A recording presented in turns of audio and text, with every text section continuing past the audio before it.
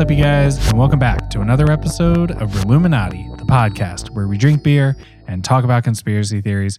My name is John. And this is Jake. And welcome back. And this is part 2 of our QAnon two-parter series, where last time we talked about the history of QAnon and where it came from and why it's so anti-Semitic and all of this stuff. And this time we're talking about the mental health side effects of what happens if you smoke weed. And I mean, become a QAnoner. I'm just kidding. Nailed it. Brought it home. Landed that plane. Right. But yeah, I mean, so apparently there are some very real mental health side effects of believing shit like this and running down weird QAnon rabbit holes for years and years at a time. So yeah, I guess we're going to talk about that. We are. Do you have another little statement? I do. Okay, let's hear it.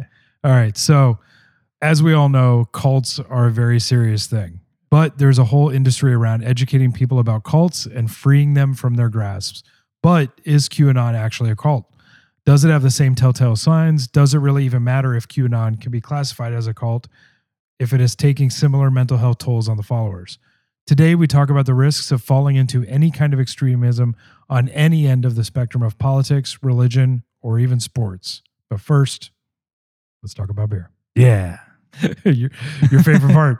You're like, I'm ready. It is my favorite part. The drinking is always my favorite part. Well, that's not true. I like the conspiracies too. That's, why we're here. But you want to start? You want me to start? I started last time. Oh, okay. I'll jump in. Yeah, you start this time. All right. So today I am sampling a very kind of odd beer called Darwin's Forehead. Which, if you look at the can, it has a little bit of a Night of the Living Dead zombie feel. Yeah, like except it's an old guy. Yeah, it's an old dude. It's creeping me out a little bit. I think it's supposed to be Darwin. That's what I find it creepier than the zombie head from Night of the Living Dead. Is that what that one is? I believe so, yeah. I think it was Bub, the zombie that they named. This is a salted brown porter. Brown. And it kind of tastes brown. It's just, yeah. What's it taste like? Well, brown. Usually brown porters and things like that have they're a bit nutty. They got a little bit of nut in there. This doesn't really have that. It doesn't really taste salted or brown. Yeah. It kind of tastes like, and I mean, it makes sense because it's a porter. It just kind of tastes like a flat porter. There's not a lot of salt there. Okay. There's not a lot of kind of brown ale feeling in there. Okay. It just kind of tastes like a standard porter. Like there's not much to it. See, that's kind of how I feel about porters in general. I'm always just like, there's just not that much to this beer, I guess. Yeah. It's kind of like if black construction paper was a soda. This is what that tastes like. What? My brain is trying to wrap itself around what that means. It's like the feeling of construction paper in on your mouth? hands. Yeah. If you put that into your mouth, that's what this tastes like. That's kind of what this tastes like. Wow. Can you pick up what I'm putting down? No. I do not know what you're saying. It's kind of arts and craftsy. Like there's this kind of like Play-Doh, construction paper kind of mouth feel. It tastes like the art room with the weird lady with this weird sweater. Yeah, and like that paint that easily washes off in water but has a chalky feel paint to it. Yeah. Yes. Water-based paint. The stuff that's kind of chalky. Yeah. Once it dries, it feels weird. It's like how you remember when you're in art class and they used to have just the primary colors paint. Yes. And they would open it and it just smelled like elementary school primary colors this paint is that smell. Feeling. It's like that. Another way to describe it would be if... Have you ever been in a Jetta? Have you ever hated the car you're driving? It smells like crayons. I don't know. Yeah. No, this would be like if you took all of the essence of chocolate out of Yoo-Hoo. I Your descriptions get you are again? bottling my mind. Yeah, I don't know. I'm having a hard time. I don't know. I don't like it. I mean, I'm gonna sit over here and drink it, but I'm not. Okay. I'm not a huge fan. You're not I won't get another one. Okay. It's just kind of flat and weird. I've had some really good stuff from Fonta Flora before. Yeah. They're in Nebo, which, as we have found, is a little difficult to pinpoint on a map. Yeah, it's very confusing. Yeah, I'm not sure where these guys are actually coming from, which makes the description even more fitting, I guess. Yeah, so in our research, we figured out that they have a brewery in Charlotte, but then they have a tasting room and brewery or tap room or something like that in Morganton. Yeah. But then it says they're in Nebo, which I know Nebo as being a little tiny bumfuck town northwest of Winston-Salem. Right. But the Google says it's right off of Lake James, which is outside of Morganton somewhere. And that's exactly how this beer tastes. It's just very confusing. I'm like, where are you from? And if you don't know where you're from, damn it, how do you not know what you taste like? Yeah. You know, so it's their beer tastes like wherever they're from. You don't know what it is. Like, you can't find their location. I'm just confused. I'm just confused and I don't know what it is. All right. I can get behind that. All right. Well, I am back with another beer from Highland, which is not super normal for me. I'm not a big fan of Highland, and I can kind of say that up front. Like, and I guess I kind of set them up to fail last episode because I'm already not a big fan of Sessions, and I'm also not a big fan of Highland. I've just never really had anything that I've been like, this is great. Right. You know, from them. I feel like there's a lot of people who really love their Gaelic ale, which is one of two of the beers that are their year rounds. Right. And everything else they do, I think, is fairly seasonal. And then the other beer that they have that's their year round is the AVL or Asheville IPA. Yeah. And I mean, I know of that beer. I can't recall if I've ever drank it or not. I guess that's about how I've had it and I barely recall if I had it. Yeah, about how memorable it is. And so I just don't typically drink Highland because I don't know. They've never really spoke to me. I feel about Highland, I feel like we're being very negative with the beers tonight. But I know, I'm sorry. I mean, it happens. You know, I feel like Highland just is never really trying that hard. They don't try hard with their labels. Yeah. They don't try hard to show you where they're on. Well, that's not them, but that's Fonta Flora not showing where you're at in the map. But yeah, I just feel like they're not trying very hard. Like their Asheville IPA, it's like a citrus IPA. Where are there orange trees in Asheville? Where's the limes in Asheville? Why is there a citrus IPA for Asheville? I don't know. Yeah, and like because Gaelic, they're in Asheville. I guess so, but like, you know, Gaelic, like is Asheville a big Scottish town? I don't know. Well, they're called Highland. Yeah, I guess that's kind of Scottish. Like the Highlands. Okay. Yeah. I guess. I mean, are they wearing kilts though? They out there in kilts? Maybe. They probably. I mean, I've never been to their brewery, so I don't know. But so anyway, I am back again with another Highland Brewing beer. And this time I have their Rising Haze IPA, which is a freshly unfiltered IPA, 7% ABV. The can looks exactly like most of their other cans that are not their special edition seasonal type stuff, which if you've never seen a Highland Brewing can, it's basically looks like what the Blue Ridge Mountains would look like if you were standing on top of a mountain, but everything is different colors. So this one's orange on the top, green on the bottom, and a blend of different kinds of yellows and oranges in the middle.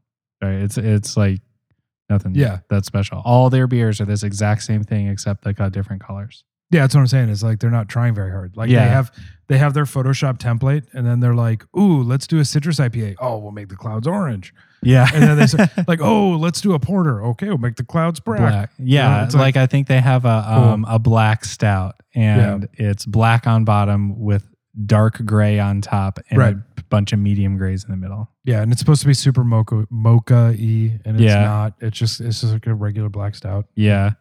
So what they say this beer is is naturally hazy, which I'm not sure what that means. How is a beer naturally hazy? Is that a thing? It's I don't know. I thought they have to like depths. make it hazy somehow. I don't know. I don't know the science between It just making happens. hazies. I don't know.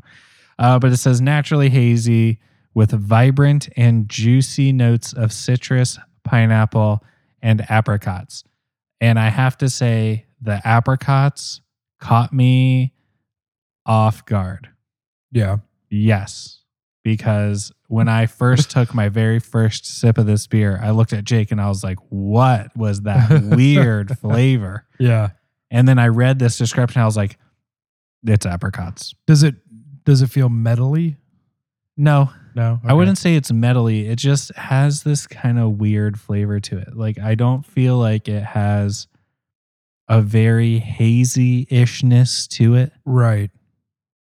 Kind of, Sure. but not really. I don't find it that citrusy. I'm not picking up a lot of pineapple. I probably would say I'm picking up acid more than I'm picking up Right. pineapple.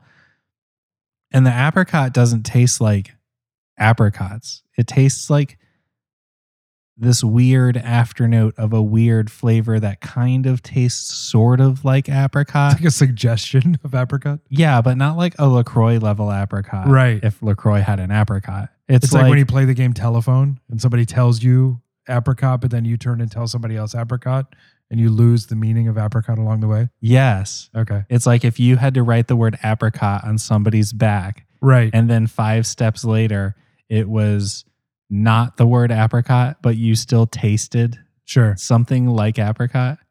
That's like what this kind of tastes like. It's very weird. It's like when the start of the human centipede gets an apricot. This can's at the back. I guess I did a podcast once where we did an entire series about those movies. Really? Yeah. We watched B and C horror movies on Netflix and then talked shit Amazing. about them for an hour. I've only seen the first one. And I Yeah, kinda we wish I'd watched seen the all rest. 3. Wow. We did them all in a series. We released them back to back. It's awesome. Human Centipede 2, and Human Centipede 3, all in a row. I need to watch the movies and then listen to that. That'd be awesome. They're nowhere now. Oh, they're gone. Yeah, they don't exist anymore. Up in the ether. Yeah, I Sad. deleted the original copies from my computer, and they're not in internet land anymore. Let me pour so- out some of this horrible brown porter. not on my floor. Come on. So to keep sum that it in, keep that in the can. to sum it up, much like the flavor is much like the can, they're just not trying very hard. Yeah, I mean it's not bad, Yeah. but I mean I'm definitely not over here like, this is good. I want another one. I'm just kind of very underwhelmed by it, and the apricot flavor is very off-putting to me. I feel like when you're in the same city as like Wicked Weed and Burial, you need to step your shit up a couple notches. Yeah. You know, you can't just fall back on like wearing a kilt and think it's cool. you know? Yeah. I mean, there's so many breweries up in that area that really, really bring the heat. Oh, I mean, Barrel's out there like naming beers. The God of Thunder descended and smacked you in the face. IPA. Yeah, I mean, they have beers called like Shadow Clock and Yeah. and you know I don't even know. They Yeah. come up with the goofiest ass Yeah. names. But they're still kind of awesome. These guys are like, Their beers are Wait, sick though. yeah, They're so good. and these dudes are like, oh, what is that one? Oh, it's a stout. Okay, let's call it stout. Yeah. What are we gonna do for the can? Just change the gradient over to black. We'll be good. Okay, cool. Let's go ahead and put this out. It's good. like Ship it. yeah, it's like if you've ever used anything from Microsoft where you have to do art in it and it gives you those like color template Yeah. like suggestions and you like pop that thing down and then you just scroll down and it's like let me go to gray gradient number 48 and that's what they clicked. That's what that can would have been. And this is like the gray gradient with green highlight number 102. They clicked that and that's how they got this can. I feel bad. There's probably some dude that works at Highland and he's like our only podcast listener. He worked so hard on this can. And he's like, all I have is like Windows 95 and they told me I have to design all the labels. He's like, I thought you guys were cool, man. Yeah, I'm sorry. We're really not trying to talk shit about Highland. I mean, they're a successful brewery because people like their beer. Yeah. Maybe I'm too bougie. Maybe I've just drank too much juiciness. I don't know. I don't know. People love vanilla ice cream. You know? Well, I love vanilla ice cream. Do you? Yeah. No, I just mean like what? like there's like popular normal stuff people love. Like Bud Light is one of the most popular beers. I mean, because people love Bud Light. Yeah, I mean, Anheuser-Busch pours out more beer into their shop floor to rinse it down the Oh my God, drain than yeah. most craft brews make in a whole Absolutely. year. Absolutely. You know, we talk about like Bond Brothers. Everybody loves Bond Brothers. They love going to sit on the patio. Yeah, I just don't understand that one. Yeah, you know, people like things for certain reasons that doesn't 100% mean their quality. That's 100% true. Yeah. Yeah. Not that there's Highlands lots is of- not quality. I mean, Yeah. it's okay. I mean, maybe my taste buds just don't like this beer. Or maybe they need to put a little bit more effort into it. Maybe take the apricot out, put Yeah. in some orange, make it 7.5%, and make this a tall boy that's $2.50. I'll be sold. Fair. All right. Well, I think we trashed enough breweries out in the west of North Carolina enough for the day. yeah. Yeah. All right, let's talk about Well, let's horrible trash mental health. QAnon now. Yeah. So QAnon belief systems basically look something like this. Q is an intelligence or military insider with proof that corrupt world leaders, almost exclusively Democrats, are secretly raping and eating children all over the world. And all these bad dudes are part of the deep state, and Donald Trump is working tirelessly to arrest and execute them all now that he can operate outside of the law, because Trump is still secretly president and will destroy the global cabal any minute now. This can only be accomplished with the support of true patriots who dig through all of Trump's former tweets, now that he's banned, and the posts by Q to find the capital T truth of these messages. To believe Q requires rejecting mainstream institutions, ignoring government officials, battling apostates, and despising the press above all. One of Q's favorite rallying cries is, "You are the news now." Another is, "Enjoy the show," a phrase that his disciples regard as a reference to the coming apocalypse, when the world as we know it comes to an end and they get to happily watch it burn to the ground. So basically, everything's going to burn to the ground and they're going to sit back and clap and laugh and watch as it all happens, thinking that they have special insider information and a secret knowledge of what's happening behind the scenes because Q is telling them that. Right. He's the godfather. Right. Essentially. Yeah. And their belief system is wrapped entirely in this gaining of secret knowledge, you know, which you can trace that back to a lot of different things, but they certainly believe that because they have this feeling, everybody else is suckers. And what they really want is at the end of the day, when everything starts falling apart, they want to be able to sit back and answer everybody's questions of why that's happening. Yeah. But they don't want to rely on declassified military documentation, CIA documentation, or FBI documentation. They want to go off of what this random internet person Right. Q says, who's allegedly some sort of military insider that's telling them, and they just believe it. Right, exactly. I mean, the very first Q drop said that Hillary Clinton was going to be arrested the next day. And she wasn't. We could only hope. Yeah. Too bad that one wasn't true. I mean, the first couple were Hillary's going to be arrested, Podesta's going to be arrested, Huma Abedin, who was her assistant, will be arrested. And nobody stopped and asked why that didn't happen. They just built a trope around it that said, oh, well, they were arrested. They just now have to play by different rules. You know, they confessed to all their crimes so that they could stay alive. And then they what? Just made everybody believe that they never were arrested? Right. They got arrested in the middle of the night and were magically released by the morning Right. time like nothing happened. And then they spent the next 4 years on Twitter trashing Donald Trump after getting arrested by Donald Trump. Sure. Yeah. A consistent fantasy of Q extremists is the Night of the Rope, which this is a story featured in a really crazy racist book called The Turner Diaries, where a group of quote unquote true patriots rise up and overthrow all of their big enemies that include academia, journalists, and basically anyone who isn't considered a white patriot American. And yeah, that includes all of the minorities in the country. It's called the Night of the Rope because all of the above are lynched in the streets, hung from light posts, and everyone in the book that are the main characters rejoice while society, quote unquote, wakes up and realizes what was wrong all along. And so we've mentioned this book once or twice before. Don't go out and buy it. You can get it on internetarchive.org for free if you do decide this is something you need to read. But in the book, they break this down and essentially say a lot of the same stuff that Q was saying. And this book was one of the ones that Timothy McVeigh, the guy who blew up the Oklahoma City building, this was one of the books that he constantly said that he looked up to and read when he was younger. And it was his kind of planning documents. One of the things he thought was that by blowing up this building, that people would go out and start doing this stuff. He was hoping to enact this sort of Night of the Rope. Yeah. So people who have taken Q to heart like to say that they've been paying attention from the very beginning in very much the way that hipsters talk about discovering bands before anyone else knows who they are.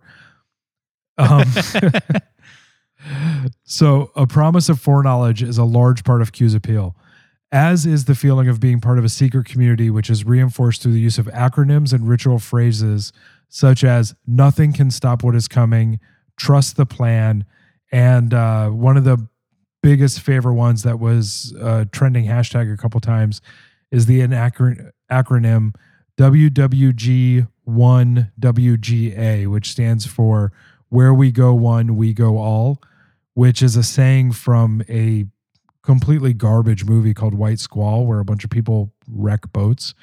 Oh yeah, I saw that movie. Yeah, for some reason they latched onto that. That's so weird. It's very weird. What a random movie to grab onto. Yeah, so they latch onto that. And in an even weirder thing, if you just Google WWG1WGA and hit image search, you'll see a crap ton of people sporting this as a tattoo. I mean, just endless good old boys sitting on the bed of their Ford Ranger with this tattooed across their forearm. I mean, lots of them. That sounds amazing. There's nothing wrong with Ford Rangers either. I feel like I need to go find these and submit them to Sucky Tattoos. That's the best Instagram account that I follow, probably, other than Fuck It, I'm a Robot. Yes. Yeah. Those are amazing. Yeah. Sucky Tattoos is the best. Yeah. I secretly love to judge people for their bad tattoos. I think everybody does because it gives you a sense of superiority. Yeah. Well, I like to think that I have very nice tattoos. So when I see people with bad tattoos, I'm like, you're trash. I have absolute garbage tattoos. So I like, but I like you. So I'm really open to people. Whatever they want tattooed on them is fine because I made horrible tattoo choices when I was younger. Well, I always hate it when people want to talk to me about their tattoos or they like touch me. Oh yeah. I don't like anybody touches me. Yeah. I always tell whenever tattoos start coming up conversation, my response is always don't get them. Don't do it. Ignore it. Walk away. Think about it for years before you want to make a decision on it. Yeah. Yeah. I guess, I don't know. I feel like I made pretty good tattoo decisions. I made horrible tattoo decisions. I'm sorry about that. Yeah. Anyway. So what you're saying is you're not going to get Q tattooed on your forehead. Definitely not. Or not, whatever that acronym is, because that's too long for me to remember. Yeah. Speaking of horrible decisions, so Q followers are overwhelmingly older, even though when you see at Trump rallies and you see at, in news articles, usually they'll show like a 20-something guy who's kind of rednecky and he'll be kind of the epitome of Q follower. The reality is they're overwhelmingly older, usually 55 plus. Republicans who claim to not be Republicans and instead say they used to be Democrats and quote unquote walked away from the movement. There's this movement where they talk about being something that they're not. They used to be Democrats. They used to be involved in this. They used to be involved with that. But just the statistics and the data of it shows overwhelmingly they're just old white guys who have always been in the same state of mind. And they like to say that they're not. Makes sense. Yeah. And so they feel like this inside knowledge gives them an edge over their family and friends who are not in on the plan and who are still asleep and are sheep. And calling people sheep goes all the way back to Bill Cooper in the 80s and 90s. Where South Park. Yeah. Yeah. You're not people, you're sheeple. That's my best George W. Bush impression right now. I'd have to hear his voice. I could do it better. I'm no. But the calling people sheep directly from Bill Cooper, who was this huge, he's like the godfather of conspiracy theories from back in the day. You know, he wrote a book called Behold a Pale Horse, which is kind of like the grand grimoire of conspiracy theories. So, you know, they believe that the special knowledge gives them a sense of pride when they just don't have any control in their lives. And it's a pretty similar reason to why people join the Klan or wear Crocs. They just have no control of their own personal lives. Okay. I was going to question the Crocs thing. I was like, what? Aren't you wearing Crocs? About? No. Birkenstocks. Oh, Birkenstocks. They're much more expensive. Oh, okay. They're my house shoes. I threw that in at the end because I thought you were wearing Crocs. Oh, no. Sorry. I only just got these. I just caught him out of the corner of my eye earlier. Yeah, sorry. All right, so let's dig into why people believe conspiracy theories. People mostly believe that they'll benefit from the conspiracy theory overall.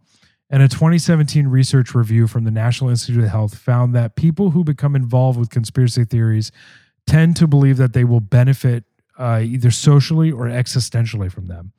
For example, someone may strongly prefer that a certain political candidate wins an election because they think that that person will keep them physically or financially safe. Other people may not want to believe that climate change is real because maybe they work or invest in, I don't know, the coal industry. You know, sure. They want to believe in their cause and fight for their cause, even if their rational mind tells them it's not something they believe in, says Carla Marie Manley, PhD. She's a clinical psychologist who specializes in fear, media, and the psychological impact of issues such as conspiracy theories on the psyche, which that sounds like a really stressful job to just kind of sum all that up. Yeah. I hope we never talk to her because I don't know what she thinks about us. I could have a guess. So she says, sometimes people get behind a theory because they agree with the underlying cause of it. They may also find a social connection with like-minded people, which feels like another huge benefit to them. This is sometimes referred to as quote-unquote in-group versus quote-unquote out-group differences. People have a tendency to identify with ideas held by those that they see as similar to themselves. So obviously, you know, I don't know. You and I both drive cars, so we're car guys, you know, whatever. Yeah. We both have tattoos. We're tattoo guys. We're tattoo guys. We're yeah. beard guys. Yeah, we're beer guys. We're too. white guys. Yeah, exactly. So basic tribal mentality. People feel safe when they become part of a group. They don't feel alone and feel like they're part of a greater cause. Look at gangs, frats, churches, motorcycle clubs. But both of these things have a good and bad side, to be sure. For some, it's a pride thing. They'll stay 100% convinced of their beliefs because they can't accept that they're wrong. If you look at the end of the Netflix Flat Earth film that came out 2 years ago now, I believe, at the end, the two big guys who are huge parts of the Flat Earth community basically admit that they were wrong, but they said that they have too much involved in the entire thing to say anything publicly about it. Isn't that a thing? There's like a word for that, where when you feel like you have a certain amount of time, energy, money, Clout, invested into something, you feel like you can't get back out of it. It's the same reason that people don't get out of bad relationships or they don't get rid of cars that are money pits or whatever. They feel like they have so much invested in it, they can't get back out. Yeah, like multi-level marketing schemes. You know, you start buying in, you feel like one day it'll be a success. Yeah. Yeah, very much. I'm blanking on the term. And yes, it is very much that way. You know, the guy in the Flat Earth documentary on Netflix, he essentially at the end was saying that he has to stay involved in the Flat Earth community because it's where all of his friendships are. It's where all of his involvements are. His entire life is wrapped up in that. So if he suddenly says you should join a club, or like get a club, hobby or like something. Literally any club, like go build airplane models or something. Buy a Miata. Yeah, like, nobody cares. I don't know. Let's go do something. That's a cheap thing you can do. That is very cheap. It's quite cheap. And you go get involved in something else. But instead, his entire family, everything is there. So if he leaves, he loses all of that. So it turns into a thing where he's in over his head, you know? Yeah. And it's the same here. I mean, when you have a group of people who are turning on their families, turning on their friends, basically telling all of their family, friends, and relationships that they don't believe in something that they think to be ultimately overall true. And because they don't believe in it, then they can't be part of their lives anymore. And now this goes down the road from 2017 to 2018 to 2019. And now 3-4 years have passed, and they're looking at their laptop, and there's been no arrests. There's been no Hillary Trump being dragged off to Gitmo. And they can't go back to their family because 2 years ago they told their family that they were sheeple, Right. So it's really, really debilitating to mental health in that aspect, is that you wind up in a very lonely cocoon with only the people on 4chan to talk to, Yeah. And it happens with teenage boys too, and teenage girls, and like all these people where they have their relationships in an online forum. And this is directly related to that. QAnon followers are they're kind of in the same boat as these kids who live entire social media existences, because everyone they know and everyone who's kind of rooting for them and has their back and loves them is in a forum somewhere. Right. Or is on the other side of a laptop or whatever. I mean, that leads to one of the biggest things is that they want to feel smart about this. They want to feel like they're smarter than someone else. And having insider information is one of the easiest ways to make you feel special. That same 2017 study we were just talking about showed that conspiracy theorists felt unique because they had info that no one else had. It's a desire to feel superior of others around you. And think about the picture here. You have a 70-year-old dude who's lived through all this stuff, and now things are different. They're changing quickly, but he knows the quote-unquote capital T truth that there are people working behind the scenes to quote-unquote set things right and make it like it's the 50s again. He wants it to be like the heyday of when everything was great, and he thinks that Trump and the patriots are out there putting things back to the way they were, and him knowing that makes him feel good about himself. Yeah. Even if it's bullshit. Yeah. It's sad. Yeah. And it's almost impossible to provide them with any sort of research or facts that don't agree with the ones that they hold to be true for themselves. They'll feel like you're trying to outsmart them, and clearly they know better. Look at all this trouble that pesky facts got them into in the first place. Science, you always get these people who quote, science was never right. Look at eggs used to be bad for you and now they're good for you. And, they use that as an example of why science is wrong, because people change their minds. Science changes. Well, I mean, milk stouts used to be good for the mommy's boobies and now they're not. So right, exactly. I mean, that's proof enough for me. Burn science down. Yeah. As I was saying, social media has been a massive factor in the spread of QAnon and conspiracy theories. It's also put everyone on equal playing ground and gives you a space to correct them publicly, which is very, very tempting. It is very tempting to jump in and tell someone, you're a moron and I know better than you. But on the flip side of it, that's exactly what they're doing too, Right.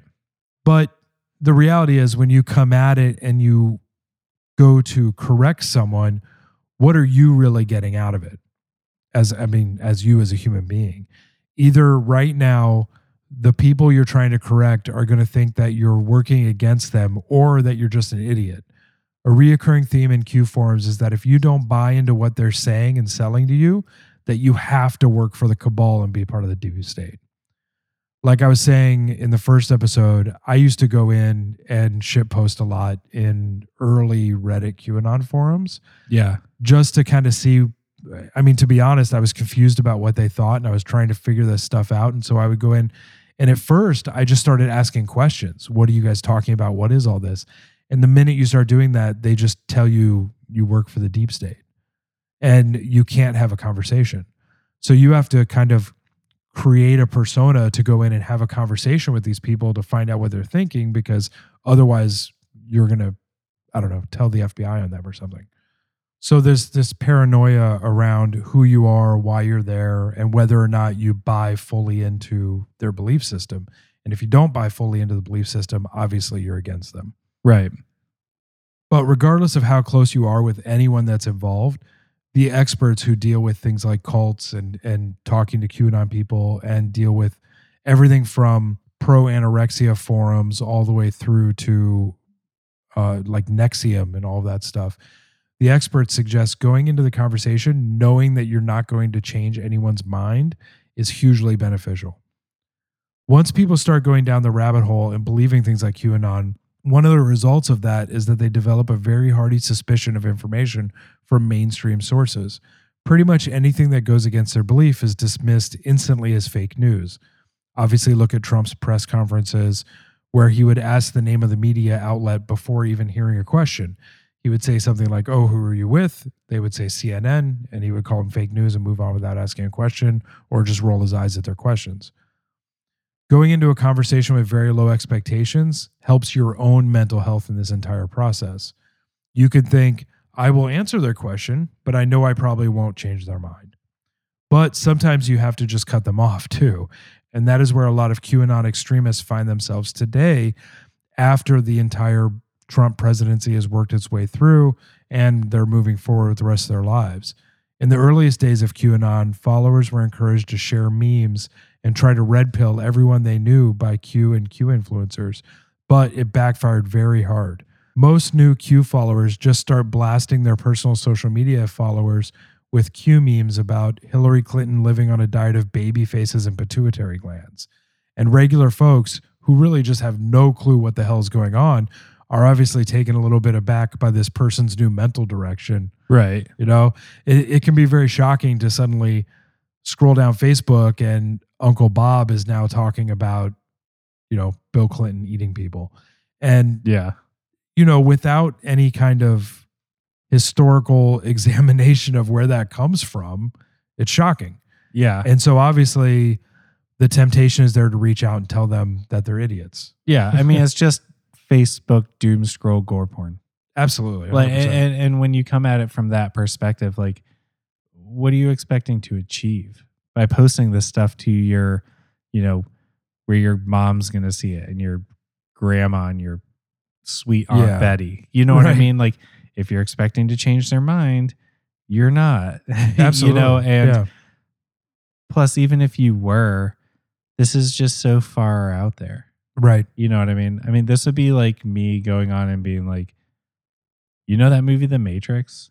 That shit is real. Right. Which people know what The Matrix is, so they would be like, no, it's not. Right. But imagine, nobody had ever seen the movie The Matrix. And I was like, we're living in a simulation. Right. People are going to be like, no. Yeah. But if you start them off easy with something like perception theory. Right. I don't know. No, I mean, I absolutely get where you're going from. And it's really funny because in the early days building up to all of this, a lot of the QAnon influencers were out there telling people every single day, you have to red pill everyone on your social media list. You have to be out there. You have to be sharing memes. And even the Q Drops himself was posting that memes were the most powerful thing on the planet because it sums up all of the knowledge in one little image and people see it and it gets into their subconscious. And so they're saying all these different kind of advice on how you should build memes and share them. And they even formed entire forums where they would post their memes and people would pick and choose what they wanted to share. And they encouraged them to blast Sweet Aunt Betty and Uncle Bob and all these things. And at the end of the day, they did. I mean, they just flooded Facebook with memes, an insane amount of them. Yeah. And like, if you're anybody who curates your social media, right, that's easy. Unfollow, block, unfriend. Like, you can just be like, oh, well, that person's a psycho. Bye. Right. And then you text, Uncle Joe and be like, hey, what happened to Aunt Betty? Like what's going on over there? Did she unfriend me? Yeah. It's wild. It's so they encourage people to share all that stuff. And the people who weren't sucked in by that kind of early sharing, there was a movement later in QAnon where they started really looking at how they were recruiting people. And they decided that the whole sucking out babies' pituitary glands and drinking their blood and stuff was a little too hardcore.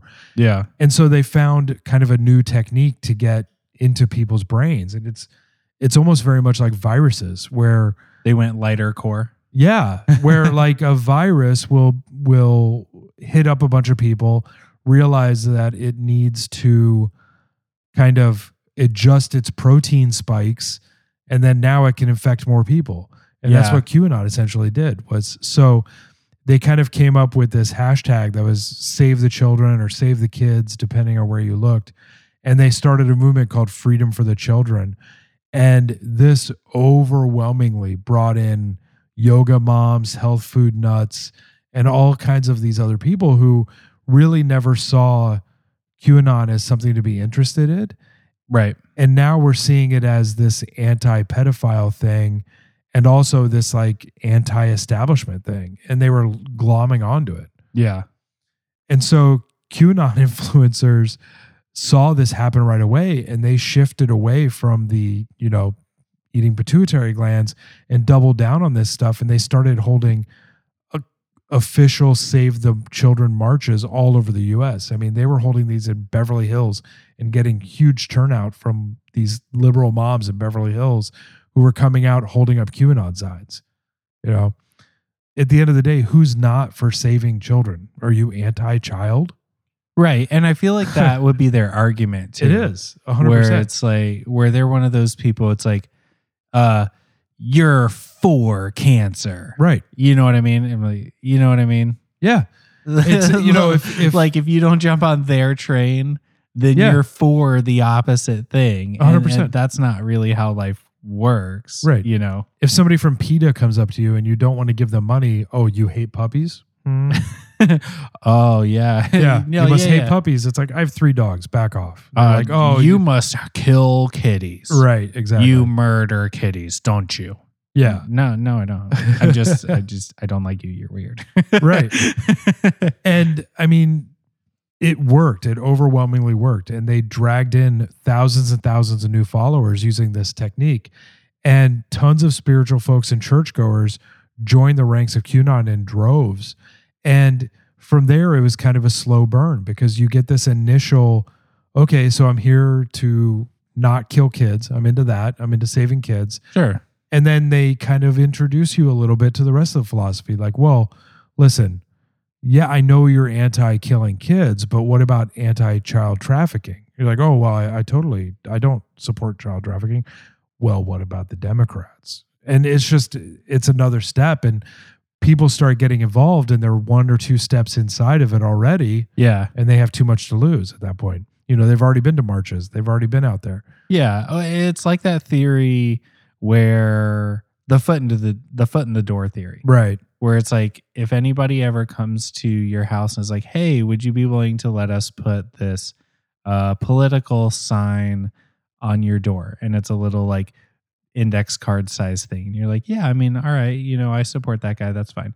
And then they come back later and they're like, hey, you let us put the sign on your door. Would you be willing to let us put the sign in your yard? And it's the little sign. Right. And then they come back later and they're like, well, you have the door sign and the little sign. Can we do the medium sign? You're like, sure. And then they keep coming back. And then eventually you have, right.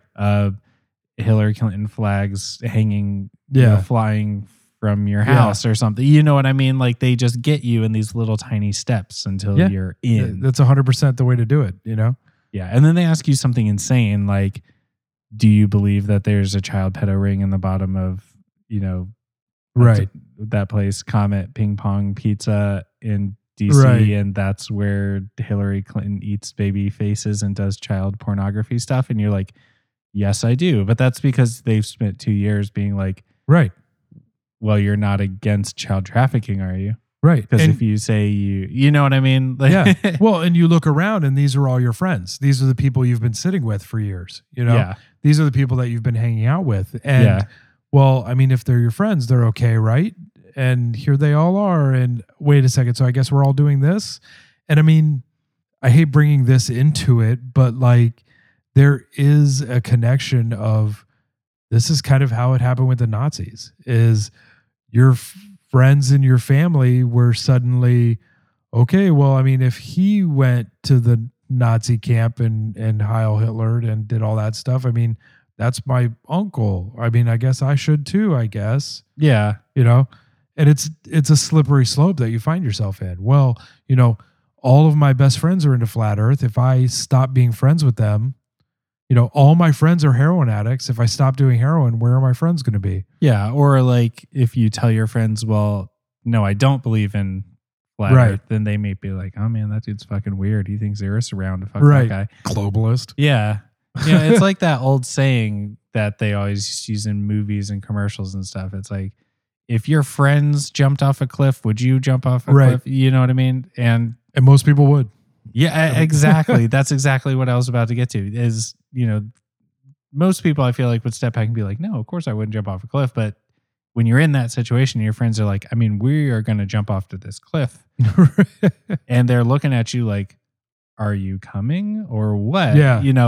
Chances are peer pressure, you're going to go with them. You know what I mean? You're not going to be like, no, I'm not doing that. Right. Especially when everybody's already at the edge of the cliff with like ready to go. Right. And especially because getting to that cliff took 35, 100, 200, 2 years worth of other tiny steps to get there. Right. And then it's finally like, okay, we're at the cliff. We're going off the cliff. And you're like, okay, well, I've already taken, already burned my a bus house down. ride, a motorcycle ride. I rode a bike here. I used rollerblades. We had to hike this hill, and then there was a rope swing, and then there was a rope bridge, and now we're at the thing. And you know what I mean? And now you're so invested.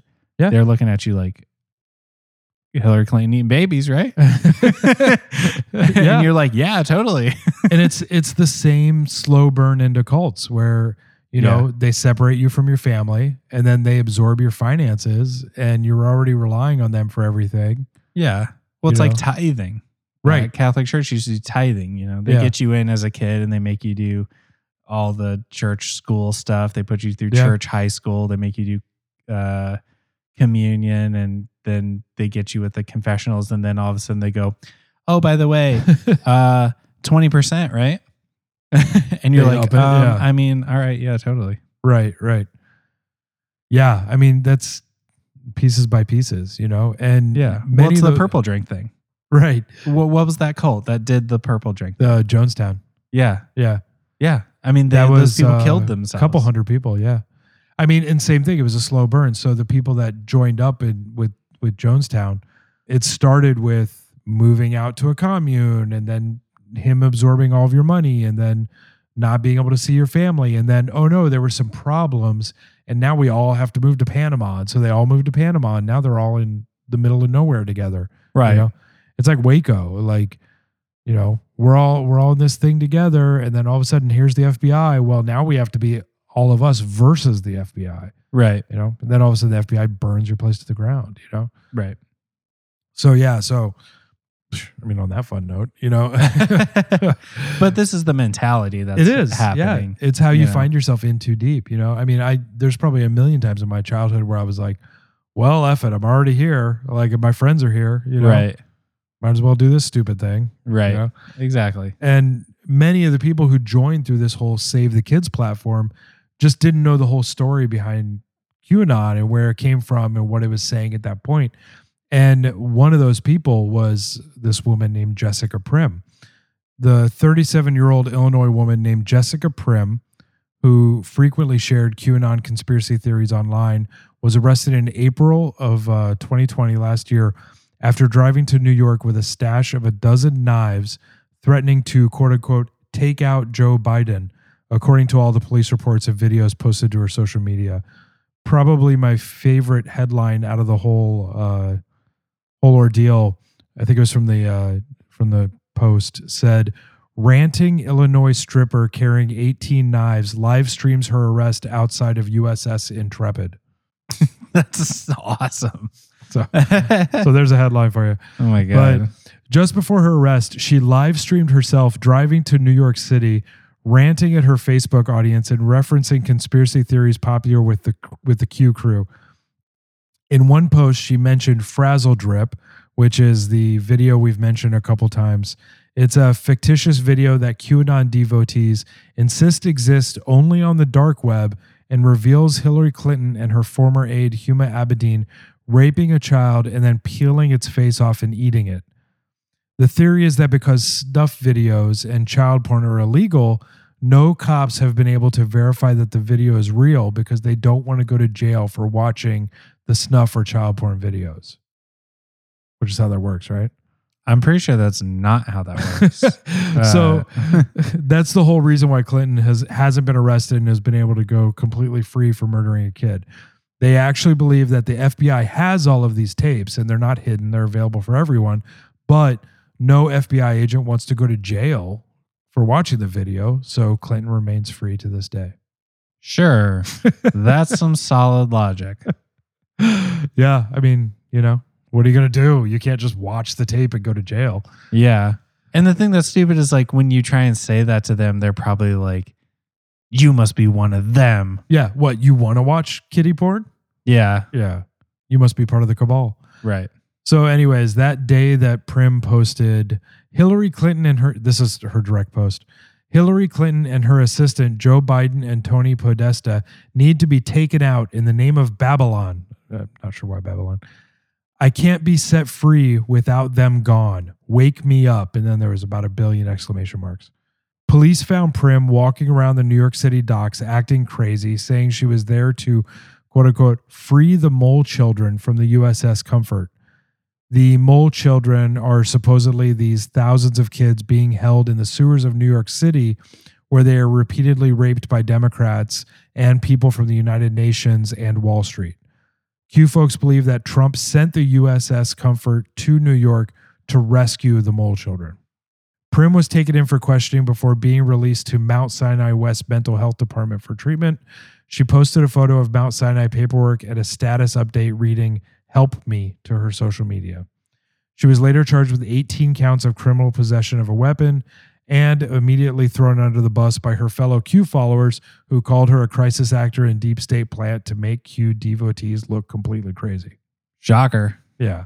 So it kind of puts, again, like I said last episode, this kind of puts a bookend on both ends. You know, first we have poor Edgar, who drove all the way up to DC and blew a hole in Comet Ping Pong and was immediately thrown under the bus by all of his best friends and people who were other like followers of Pizzagate. Right. And then now we have this poor girl who gets all worked up.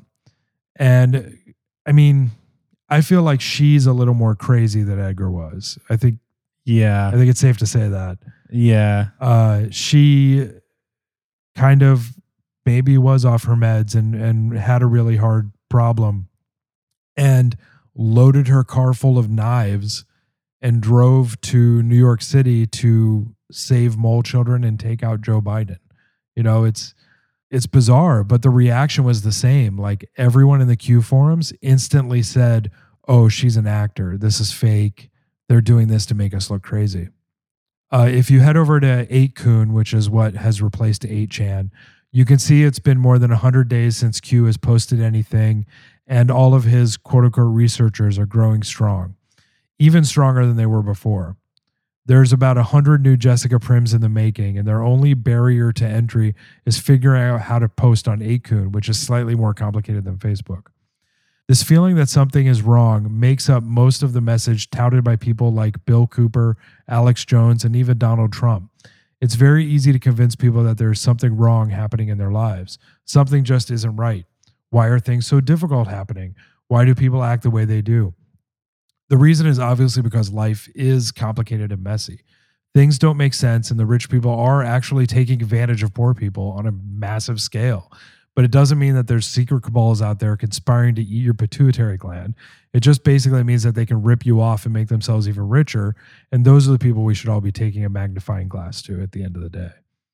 Yeah, I mean, it's exactly like a lot of the conversation that's going on right now about the Wall Street bets and GME stuff. Absolutely. Where they're talking about trying to arrest, or the conversation going around Reddit right now is talking about trying to arrest and prosecute these, high-level people at Robinhood and the hedge fund people and the government people who shut down trading and forced the price of GME down. Yeah. You know, I mean, they were literally conspiring against the average person. Yeah, exactly. I mean, the average person played this game, and then the government and the companies and the hedge fund people and everybody, did what rich people do. Right. They game the system. Right. Yeah. I mean, look at things like the Panama Papers, this whole big story broke by a bunch of investigative journalists where they found out that literally every rich person on the planet was conspiring together to not pay taxes or pay their fair share. And literally nothing happened. There was 5 or 6 headlines. One of the journalists researching the thing was murdered. And then it all just got swept under the table. Yeah, I wonder who murdered them. Right, exactly. Hillary Clinton. Probably got his pituitary gland. Probably, I don't know. I mean, there is something wrong. There is something happening that's bad. I mean, rich people are taking advantage of us. Right. I mean, it's not like the way a guy can take advantage of his wife or something, or like a way a person can take advantage of another person. They are actually building the system that is gaming us 100%. There's no question about that. Yeah. But I don't think we should be going down these rabbit holes. I mean, who am I to declare this? But I don't think we should be going down these rabbit holes where we start chasing after fake videos and fake things when there's very, very real problems we can be banging on doors and yelling about.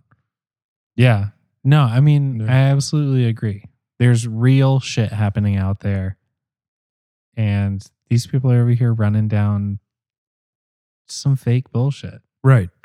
And companies and rich people are going to continue taking advantage of us. There's no way around that. Right. They're going to game everything from when recalls happen on our cars and kill us to how soon you have to replace your iPhone. Yeah. I mean, recalls, like, I don't know if y'all know, if we want to talk about recalls for 2 seconds. Recalls only happen when the cost of doing the recall is more expensive than the cost of going to court over killing people. Absolutely. Look at Ford versus Firestone in the 90s. They had 14 million faulty tires on the road that were literally killing people. 271 people died. Yeah. And they didn't recall these tires until enough people died. Right. They didn't bother. And it was so ridiculous. The path that led to the recall was that they had to get dozens of different states involved, all these other people's states. And it really only built up steam once they realized that news was getting out. Once newspapers started talking about it, and once reporters started covering the fact that like tires were shredding and making Ford Explorers flip over and kill people, as soon as that started happening, they couldn't hide it anymore. So they issued a recall. And it almost cost them the companies.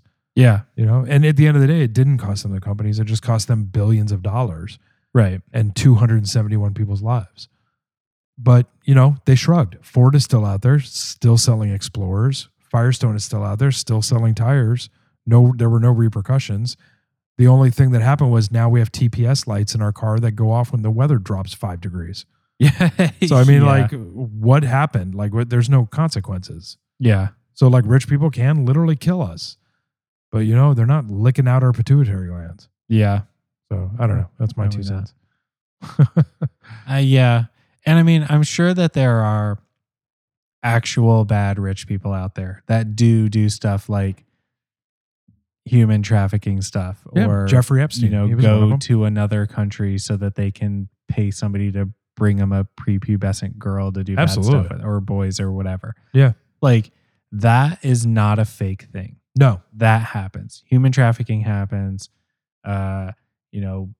Rich people paying poor people to rape kids or women or whatever. That stuff happens, right? That's why Ashton Kutcher owns that company that runs a software thing to help prevent human trafficking.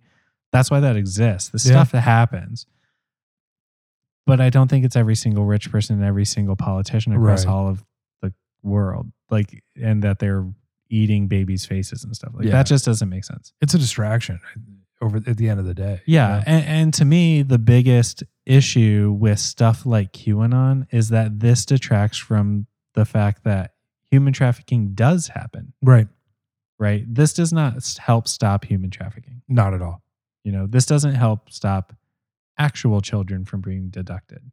And the nonprofits that actually deal with stuff like that have come out and said how harmful this stuff is. Yeah. They spend a good portion of their resources telling QAnon followers that they're wrong. because their call centers get flooded with calls of people saying, oh, I know where these babies went. They went to Hillary Clinton. Right. And that nonprofit person has to take time out of their day to answer these questions, which creates a real problem, you know? Right. I mean, and it's sapping resources from fixing Exactly. real problems. Yeah, 100%. You know what I mean? Yeah. It's a crazy thing. It is, in fact, extremely crazy. That's all I got to say. So, I think. yeah. So sorry to burst your bubble on QAnon. Yeah. But, well, this doesn't just apply to QAnon too. No, it doesn't. I mean, I think this applies across the board to a lot of different things like cults and different belief systems. I mean, you can trace this to a lot of different stuff. Sure. Yeah. All right, guys. Well, thank you for tuning in to listen to part 2 of our mental health of cults, where we really used QAnon to kind of explain the mental health of cults. But I like talking about how much people's mental health gets screwed up. me too. It makes me feel like I'm a little less messed up. I agree. It's like watching Intervention.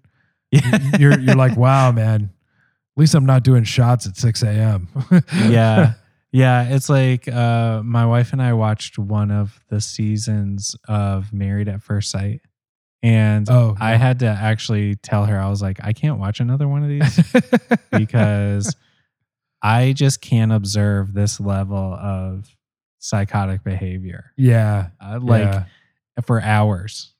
Yeah, and not sometimes like you a gotta take a movie step or back. something. This is like real people being horrible to each other. And I was like, nope, I'm just not interested in that kind of like psychological bleed. I'm not interested. So now she goes over to her friend's house and watches it. And you're free. And I'm home to practice guitar and work on this show.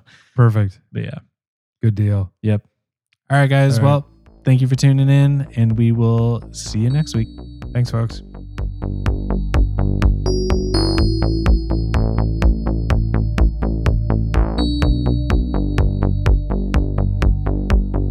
Thank you for joining us for this episode of Brew Illuminati.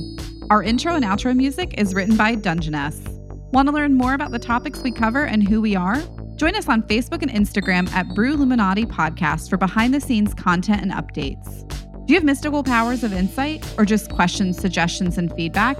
Reach out to us at thebrewilluminati@gmail.com. Are you ready to immerse yourself into the inner circle? Visit patreon.com/Brew Podcast. For the same price as a cup of coffee or sandwich you won't remember, because of mind control, you can join the Brew Illuminati and lift the veil on the true mysteries of the universe. Your membership to the Conclave unlocks access to our secret Discord server, bonus Patreon-only content, behind-the-scenes talks, and much more. Every dollar spent not only helps us reveal the truths of the world, but also frees us to make the show better, weirder, and allows us to go deeper and deeper into the void while funding our next beer run. When we're not talking conspiracies and beer, we're passionate about saving the forgotten puppies and kitties of the world. 10% of every dollar you donate goes directly to the Best Friend Pet Adoption Agency. They are a local 501c3 all-breed, all-foster cat and dog rescue that will save the life of a pet who never had a chance. Keep an eye out because we'll be posting pictures of the lives our listeners save. For more information on Best Friend Pet Adoption, head over to bfpa.org. Join us again next week for another episode of Brew Illuminati. We know you will, because again, mind control is real.